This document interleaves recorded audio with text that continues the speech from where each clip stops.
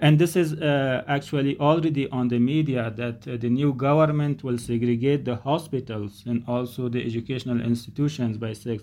But there are too many concerns and queries also that we need to consider and see that we need to ask them that would it be an efficient way to segregate? Do we have the enough resources?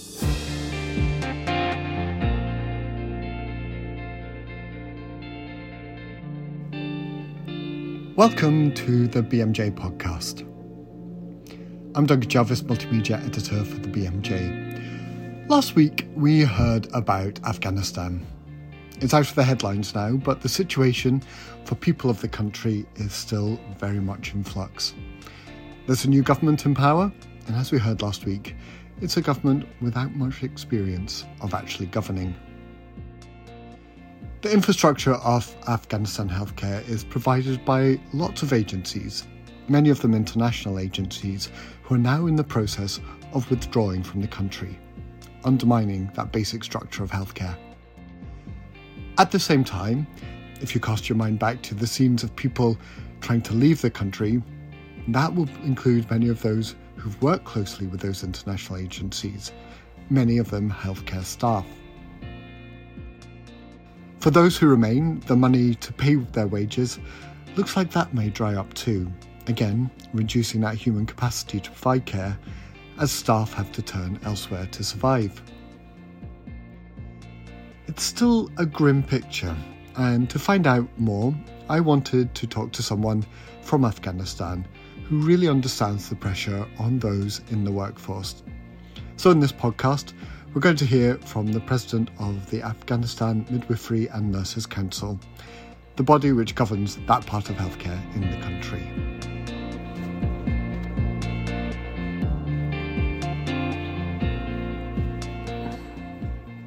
I am Wais Mohammad Qarani. Currently, I am representing the Afghanistan Nurses and Midwives Council as a president in the country. And also, actually, this is a voluntary position, so honorary position. And meanwhile, I'm also the nursing director for a private hospital here in Kabul, that is the French Medical Institute for Mothers and Children. I have done my Bachelor of Science in Nursing and also Master of Science in Nursing from the Afghan University in Karachi, Pakistan in 2009 and 15, respectively. There's been this very swift change in the government in Afghanistan, and that's potentially going to cause huge disruption to things like healthcare provision. So, for a start, how is that currently holding up? What are your main priorities and perhaps concerns at the moment? Thank you. I think let me focus on a couple of the areas in this regard. In regard to the service delivery during the last 2 decades, more than 3,500 healthcare facilities were established mainly at the primary care level. And the basic package of health services, probably this is a very new strategy for the healthcare in Afghanistan, and also the essential package of health services, which we call it BPHS and EPHS. The community midwifery program, the CME we call it, and the community health nursing education program are all examples that led to better health among Afghan population in the past during last 20 years.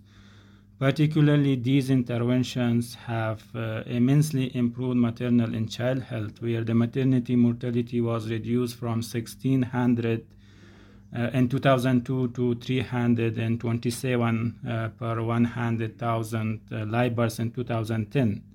So this was a big achievement for the country. This is despite that healthcare is still not accessible to all, especially for those living in a very remote and hard-to-reach areas of the country. Almost all of these interventions and health facilities, which I have just highlighted, were recently contracted out to the NGOs and other implementers. They were all donor-dependent. Imagine And this is unfortunately the reality that the donors have already stopped financing these interventions. And all these services are at a great risk of collapse. The collapse of these facilities will definitely negatively affect all the achievements which we had during the last 20 years in the area of RMNCH, nutrition, vaccination, and many other components of basic health. We are really concerned about the future of health system in Afghanistan, considering the current situation. We are also concerned even about the private sector. The health facilities run by the private sector are clustered mainly in major cities and urban areas, which is again not accessible to all. Even these days, some of the facilities have stopped their operations due to the fact that the supplies are not available in local market and they don't have access to the cash due to recent rules imposed by the new government. Besides all these political and economical turmoil in the country, the surge of COVID-19 is another issue. The fourth wave will further make the situation worse, and we are struggling with the fourth wave. Before we witness a disaster, we call upon the international agencies to come up with strategies to maintain the previous gains. These strategies, what I personally feel, could include mobilization of civil society until the government structure is formed, or maybe if they are creating any new rules. You talked there a little bit about care facilities, the clinics that have been set up. But there are also other structures around healthcare, a bit like the council that you're working for, and that has been a fairly recent introduction. I believe it was established in 2018. So I wonder about that. Do you have a sense of how all of these structures are going to stay the same or perhaps change under the new Taliban government? Thank you. I think right now the structures are running, especially the Afghanistan Midwives and Nurses Council that is established very recently in 2020 in December. It was formally inaugurated. We have started our work and currently it is functioning. We are in the process of operationalizing all the strategies which we are having for the regulation of Nursing and Midwifery Council. But the situation is somehow uncertain because we are not clear what will happen and what new rules will be imposed or will be coming in the coming days or weeks. So I think we as a new structure, we as a body that regulates the nursing and midwifery profession, we have to go and advocate for the roles we are playing in the health sector, and we have to clarify the importance of these responsibilities which is carried by such structures. So this is not only the Nursing and Midwifery Council, but also the Medical Council, and also we have the Nursing Association, and we also have the Midwifery Association, which are playing the advocacy role for these professions. So I think as the time is coming, things will get more clearer to us, and we have to take the actions and see how to move forward. Now, one thing we've heard worry about is the brain drain, the number of educated people who are leaving Afghanistan. Is that a concern that you have? Well, I think in regard to the trained people leaving the country, this is unfortunately a big issue, a big challenge, and a big concern for the entire country. You are well aware that over 120,000 people have already left the country, and many others, thousands of others are waiting for the international flights to start and the borders to open. They are planning to leave the country too. Who they are actually? They are those who have been trained in different disciplines and different capacities, and they are those who are economically in a better status. So there is unfortunately brain drain, and also there is money drain too. During the last 2 decades, thousands of healthcare professionals were trained and their capacity was developed to address the country's need at different levels. Thousands of female nurses and midwives are trained to the Community Midwifery Education Program and Community Nursing Education Program to improve access to basic healthcare. These nurses and midwives were recruited from the community, and this was the good point of this program, that these were recruited from the community, they were trained, and they were deployed back in the same community, which was a great success in improving women and child health. Unfortunately, we are uncertain and also concerned about these achievements should not be lost. I think they should not be lost. These were the big achievements, and at the same time we also call upon UN agencies, donors, and goodwill people to continue their humanitarian assistance to sustain these successes. And that program, that kind of educational program that you're talking about there, I suppose that could potentially replace some of the staff who might be leaving the country. Do you have any idea about how that, or perhaps other medical education, will continue under this new government? Thank you. I think the other programs which we have in the country for the nurses and midwives, that is within the structure of the Ministry of Public Health, which is the Ghaznfar Institute of Health Sciences. We have these programs in 9 provinces, including Kabul. And we also have programs under the Ministry of Higher Education, both for nurses and midwives, but limited in number. Yes, definitely with the new rules which will be imposed, which is again not so clear, that may also be affected, because the government is also talking about the segregation of male and female students, and they are also talking about the changes in the curriculum. So we are really not sure what will happen next, but at the moment we can see that that may affect, but not so much, because the midwifery profession, that is clear in our country, that is all female oriented, and all the midwives are female. But in nursing, yes, the number of students are huge. Even if they will be segregated, it's okay. There is a possibility to be in 2 classrooms. But again, the resources which will be required in terms of faculty and those resources, that will be a challenge. But as the time will go, things will get clear that what will be the new rules. Talking about segregation of sexes, when the Taliban were last in power, that segregation happened at a whole hospital level, and I believe there was some impact there on things like maternal outcomes.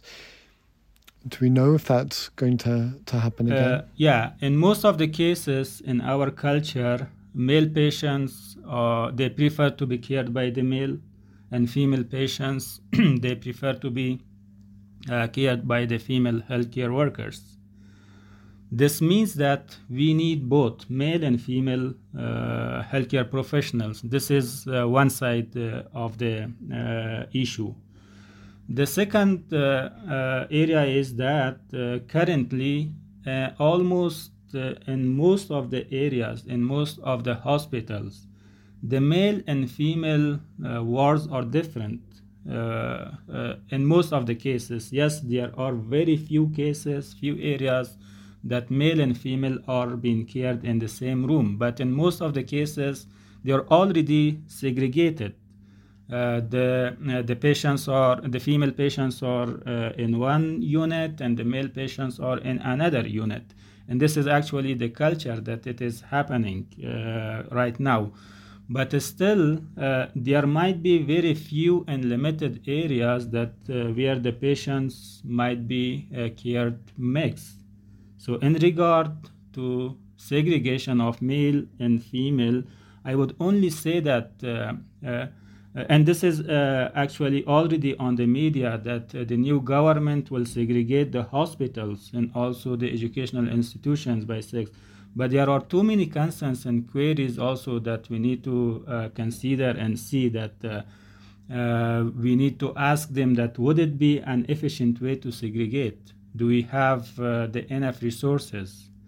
Our healthcare facilities are already donor dependent, even with the existing way which we are going.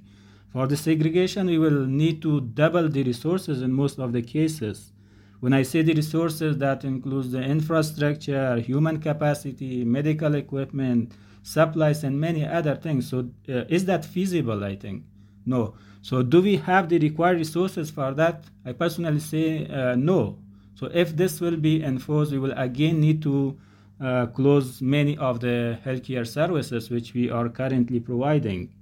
So let's see. Again, things are not so clear for the time being, but maybe in the future we will further comment on this. We've been talking about now, and we've been talking about some potential point in the future. But between that, obviously, there's the midterm. What do you feel needs to be done to prop up Afghanistan's healthcare to get it from where we are now to whatever the future might hold, where it's more established under the new government? Well, I think in the interim period, this is actually the critical area. This is the time that it tells us whether the systems will survive or it will collapse. So this is a critical area that we need to consider. Number one, I think the donor agencies, the goodwill people, if they think that they are not directly engaging with the government, I think there are civil society organizations and other NGOs. Maybe directly to them, they can continue the support and assistance until the government structures are formed or the government accepts the international rules and requirements. This is actually one of the important area that we need to look.